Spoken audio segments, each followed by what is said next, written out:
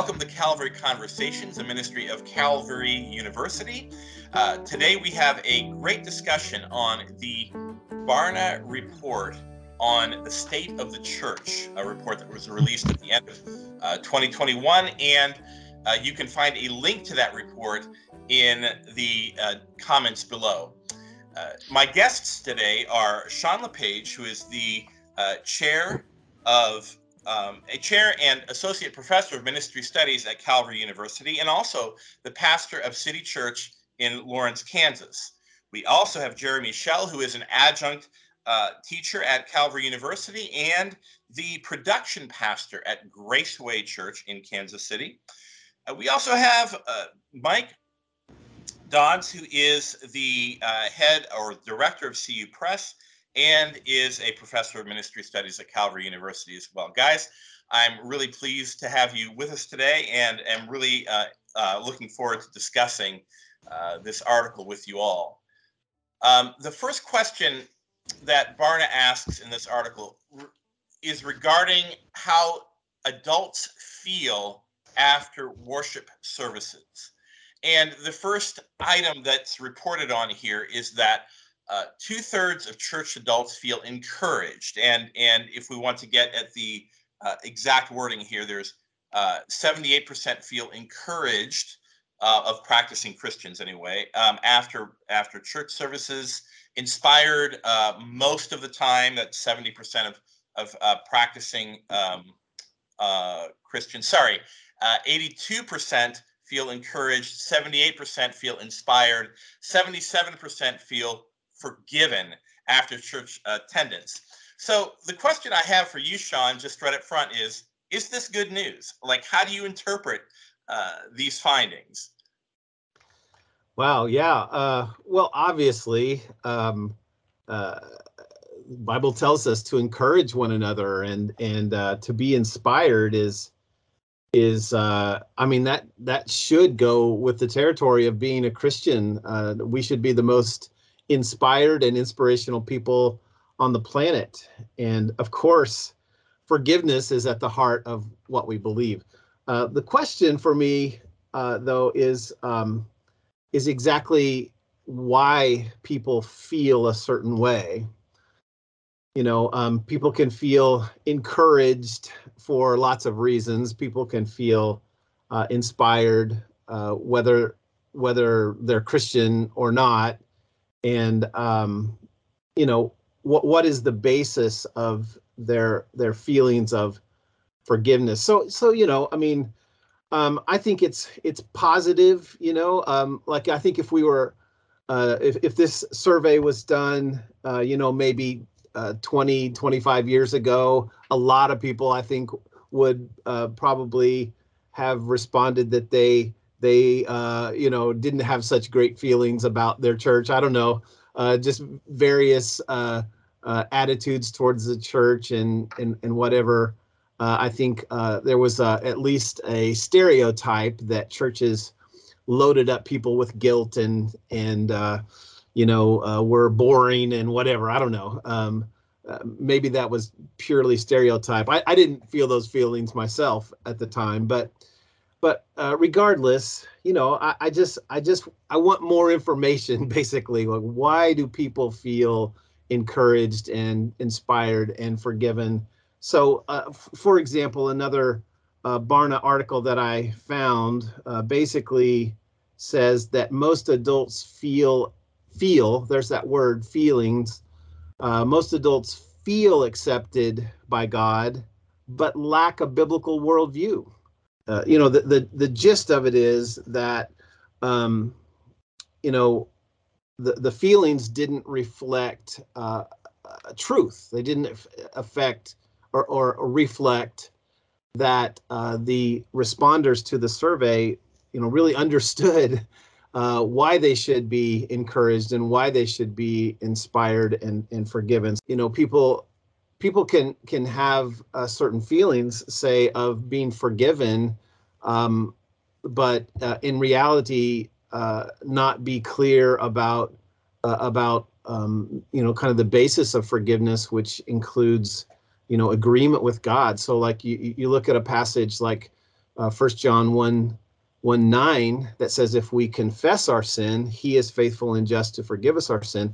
That word confess means to agree with God that what we're doing is sin, and he's faithful. He'll forgive us for sure.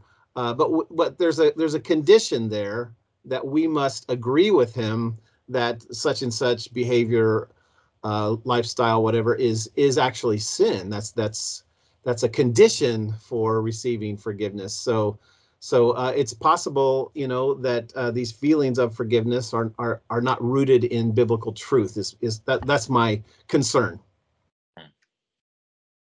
Jeremy, do you have any thoughts on this? I know that, being responsible for worship music, that's often really considered in the realm of emotion. And Yeah. as we look at these thoughts about, feeling inspired, feeling forgiven, do you have any thoughts about what your observations are about the emotional connection and the reality or the truth of God's word as it's presented in church? Yeah, I mean, the idea, the thought of people being inspired is encouraging to me in the sense that, yeah, I agree with what Sean said, that we do want people to feel that. We want them to feel like they've been inspired.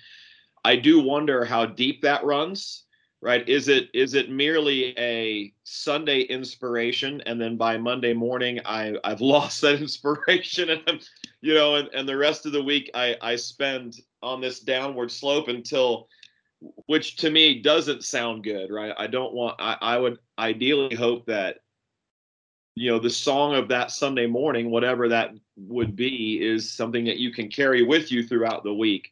I was a little surprised by the word forgiven. I thought it's unique and interesting that that's the other word that popped up in the report, because I thought, either A, are we, is that regularly emphasized in the American church, right? The fact of forgiveness, because I feel like people struggle with that. I feel like what we were saying, that we maybe don't understand the root of it, in the sense that, I know people that struggle that, I can't forgive my neighbor, I can't forgive my family, whatever. And so the idea of maybe saying, oh, all these churchgoers feel forgiven, and yet I see how we treat each other, would be concerning. Right. So I feel like it's an interesting thing, that in the sense of, when we're programming worship, yeah, definitely, I want to see people inspired, and see people participate, and feel like, through song, I can both express things to God, and express things to the people I'm with. But then forgiven was just to me, just a little bit of a curveball in the article. Like, oh, that's the other word we went with, I had a bit of a reaction to that myself. It's like, Yeah. okay, you can say 70, is it 77? Yeah. 77% of practicing Christians feel forgiven. But the reality of the gospel of Jesus Christ is that we are forgiven through his sacrifice on the cross. Yeah. It's a reality that we accept. I have a little bit of a concern about feeling forgiven. It seems like, on the one hand, I have concerns that you would have 23% of Christians who don't feel forgiven. Right. It seems like they haven't embraced that reality regardless of their feeling. And then I would also have concerns about non-practicing Christians or just other churchgoers feeling forgiven when indeed they have not received the gift of Christ and his work on the cross. They've not embraced that. To as many as received him, to them he gave the power to be called the sons of God. So I don't know, any comments on that, Mike? As we're talking about forgiveness here. Yeah, I wanted to jump in. I'm wondering how broad the survey was. I was a chaplain in the Air Force, and so saw the diversity of the Protestant question. You were either a Catholic or a Protestant chaplain, and so we had the whole diversity of people there. And going in from my own denominational background, and then seeing other people, and knowing there are other traditions that pronounce forgiveness, and they actually have that as a part of the liturgy, part of their worship activity. Maybe that's part of it. But I think there's also that expectation when I go to church, there's I want to connect with God, and I'm dealing with issues in life, and so it might be a personal expression that people have there. But I was thinking that denominational question that people would have, did the service communicate that to me? That's one side, but also I wanted to unload some guilt, and that's why I come to God. That might be it too. Yeah, yeah. The next part of the survey has to do with disappointment, and so the cogent part of this deals with uh, um, people feeling disappointed. Let's see, it was 7% or of practicing Christians. 8% of church adults feel disappointed with the church service, and I'm reacting a little bit to this, honestly, just wearing this out, in the open here, because I think there are some reasons that are very legitimate in terms of feeling disappointed after a church service, and there are some reasons that are not at all. And I know that we tend to gravitate toward a very consumerist culture when it comes to church. So I'm curious your thoughts, Mike, on that. When do you think it's valid to be disappointed, or what kinds of disappointments do you think are valid with respect to church, and what are not so valid? Yeah, people come to church with good expectations, appropriate, some inappropriate. All right, we understand that, but I've seen through the years that we expect the church to be perfect, and that's sort of a good thing. We expect God to communicate and relate to us in perfect ways, but that's a high expectation. Some of these questions here, I wish the report would say more. What do they mean, feel guilty? About what? Disappointed? About what? Your expectations met? About what? All right, so there was a lot missing from the report. But I do know that people come to church, expecting to hear hope, just an expectation of, if there's a God and he's all powerful, can't he do something for me if he loves me? So there's a hope in what we hear. There's an expectation of the people. I've concluded that probably some of the deepest disappointments we'll have is with other Christians in life. Now, family for sure, but because we're expecting them to be perfect. But we come imperfect and they come imperfect too. And so there's some disappointment, maybe with the people, maybe with the expectation for finding friends, and that's a good expectation about church. We talked about fellowship. Sean, you mentioned that we want to encourage one another. We come with that expectation. So I wish it would have said a little bit more in some areas of detail there. And I'm thinking with my pastor hat on here.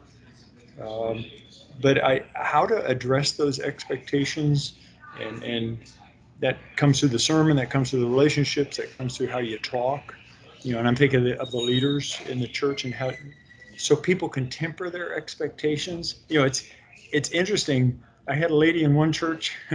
She got up as a sharing evening one evening, and she says, I really like coming to this church, and I like new churches, but then I find out what people are like, and I want to go to another church. Right? So I mean, we all laughed with her, but we knew the reality of it, and so we've got to find reality, and it's as one person said, one beggar telling another beggar where to find bread, and so that's we got to, as you said, or Tim earlier, we have to temper and understand what's a biblical expectation, when we come to church, and then you can get into worship and the sermon and all those expectations that go along with it. That you need to have some reality. Jeremy, I can imagine that you often experience people seem to be have a lot of high opinions about, or strong opinions about, what worship music should be and should not be. And I'm sure you catch the brunt of a lot of that discussion. Can you talk a little bit about that disappointment?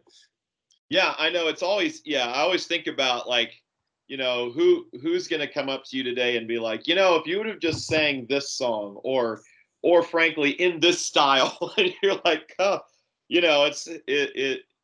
it's where you have to think like, I literally, if you did a Sunday for every group, I don't know if we'd even make it through every set of people, right? Okay, just for the hymn people and just for the liturgical people. So yeah, and I thought about this too, thinking about, when you work at a church, sometimes it's hard to grasp this question, because we oftentimes understand the reasons why. But I think about, like, when I talk to people, is sometimes who say, well, I was disappointed because maybe the lead pastor didn't speak today, or I was disappointed. And Mike, you hit on a couple of really high points that we hear, I didn't connect with someone today, or I felt like people weren't friendly. It's one thing we've done at our church, like, as we survey sometimes our first time guests, like, tell us about your experience, and you hate it when someone says, yeah, well, nobody greeted me. And so, oh, that's a huge myth, because ideally we ought to be the most friendly place on the planet. It's like, ideally the church ought to be the one place where you feel like we're glad you're here. But yeah, in the worship world, it's hilarious and really can be disheartening at the same time sometimes, because you think, we've worked really hard, and you're like, yeah, I didn't like it. But I think too, for those, for preaching pastors, I'm assuming you feel the same way, right? Like, I prepped really hard on that sermon, and everyone was like, yeah, pastor, it really didn't hit the mark. So yeah. Well, we have one more question I'd like to get to, and Jeremy, this is actually starting with you. Yeah. Again, this deals with personally experiencing the presence of God. As we look at the Barna report, it says that the majority of both practicing Christians, 77%, and church adults, 62%, say that they feel as if they have connected with God or personally experienced the presence of God most of the time or frequently following a church service. As we talk about this language of experiencing the presence of God, there are certain denominations that probably emphasize that more. There are certain denominations that perhaps view the experience of church as more of a cerebral or knowledge gathering sort of function. I'm curious what your reaction, Jeremy, is to this. I know that people put a lot of pressure on the worship leader to do things like lead us into the presence of God or lead us to the throne, and they use a lot of language like that. And I'd be really interested in your response to this, the findings of this article. Yeah, there's some it can be both at the surface. Oh, this is encouraging, right? I feel like we're doing a good job. Okay.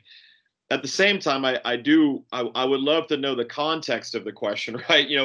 Is that evaluating the whole service? Because, especially when I've programmed worship before, for me, that's a piece of it is, and one of the things, like, I even work with our students on, is worship doesn't stop when the praise team leaves the stage, right? It's an entire service, right? So my goal would be that whether you're giving announcements or you're praying or you're preaching, all of that ought to be worshipful. All of it ought to have that spirit of worship, versus it being the only time we're experiencing God's presence is in the music. Well, that can't be, because then do we not experience God's presence in prayer or in the preaching of his word? And I think there have been moments where, in the middle of a sermon, you feel like you're on holy ground, because either the Spirit is convicting me of something that I'm hearing, or even the broader congregation, is sometimes we have to be reminded as a church of where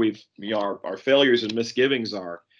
I do think it's important for worship leaders and pastors to emphasize people worshiping in spirit and in truth, right? Understanding that it should be both. I think we should enjoy the feeling of singing and praising, but there should be something cerebral to that, right? We should be also applying the biblical knowledge that we have and the truth of God's word into what we do in worship, versus it just being, I had a good feeling, because that's right. Going to last you till about the afternoon, or maybe Monday morning, when you're like, yeah, now I don't have that feeling anymore. or maybe not quite to the end of the Chiefs game. Yeah. Let's you know what? Let's not go there. Yeah, no, I think the pain still. It's interesting. The later in the Barna report, it talks about, did you feel like it was the most important experience of the week or something like that? One of the questions. What does that mean? Again, I'd like to know a little bit more. When you think of worship, it has to be a whole person thing. You know, Jeremy, you focused on what seems to be a false view that worship only has to do with the music because there's that emotional element. But yet you also mentioned that it has to be whole person. There has to be that cognitive. I need to connect with truth. It's interesting that Paul in Romans 12 says, you know, we give our spiritual service of worship. It's usually translated, it's service. And then he goes on and says, be transformed by the renewing of your mind. But Paul also says, you know, when I preach, I want it to be not just the mind, the cognitive. I want spirit and power. I mean, God moves. So it's whole person. It's the mind. It's the emotions. But then we need to connect with the will, and that's what I was thinking of that question where he said, is it the most, do I feel that I want to challenge to change? That was the next question in that area. And yeah, we should be challenged. So it's a whole person thing, and we need to help people to see that. Sean, I'll let you close us out with any thoughts you would have on, as a pastor, on leading the congregation into an experience with God, what that looks like, and your response to the Barna report on this. Yeah, I really enjoyed hearing your perspectives, and I think, you know, I would like to use this as a discussion tool. So, like, I think you know, it would be great to sit down with members of our churches and just look at these responses to this survey and just get people's input, you know, right. And you know, then talk with talk about, you know, the legitimacy of feelings. I mean, feelings are feelings. That's not, you know, there's nothing wrong or right about having feelings about something, but I think, you know, you could also dig down a little deeper and find out, you know, try to figure out why do you have those feelings? You know, why do you leave our worship service feeling guilty, you know, or whatever? I think this would just be a great discussion tool, you know, with members of the church, as well as I think this would be a great thing for the staff of a church or the leadership of a church to work through and really, you know, try to figure out, try to really assess, you know, how you're doing, you know, like, for example, what are we trying to accomplish with a worship service? What's the point? What's the goal? You know, like that quote that I was frantically searching for earlier is that most born again Christians hold a confusing and inherently contradictory set of religious beliefs that go unchecked by the leaders and teachers of their faith community. So wow, I mean, I can really see myself using this survey as a conversation tool to really help people, you know, assess whether their religious beliefs are contradictory, and if so, I mean, all of us probably have contradictory beliefs, but if that's so, then, you know, what should we do about it? And you know, how can the leaders and teachers of this faith community help you to really develop a biblical worldview? And how might that impact your feelings about church services, you know? So those are my thoughts. Yep. Well, hey guys, thank you so much for joining us today, Jeremy and Sean and Mike. It has been a pleasure, and I encourage our listeners to read this Barna report. Use it. I think, Sean, you ended on a great tone there. Use it as a discussion starter with your fellow church members, even with your church leadership, and see what the Lord does through those discussions. Thank you very much for joining us. Have a great day. Thank you for joining us for this edition of Calvary Conversations, a service of Calvary University in Kansas City, Missouri. We invite you to participate in the conversation by contacting us through the Calvary University website, calvary.edu, or by calling us at 816-360-3788. 322-0110. Join us again next week for another Calvary Conversation.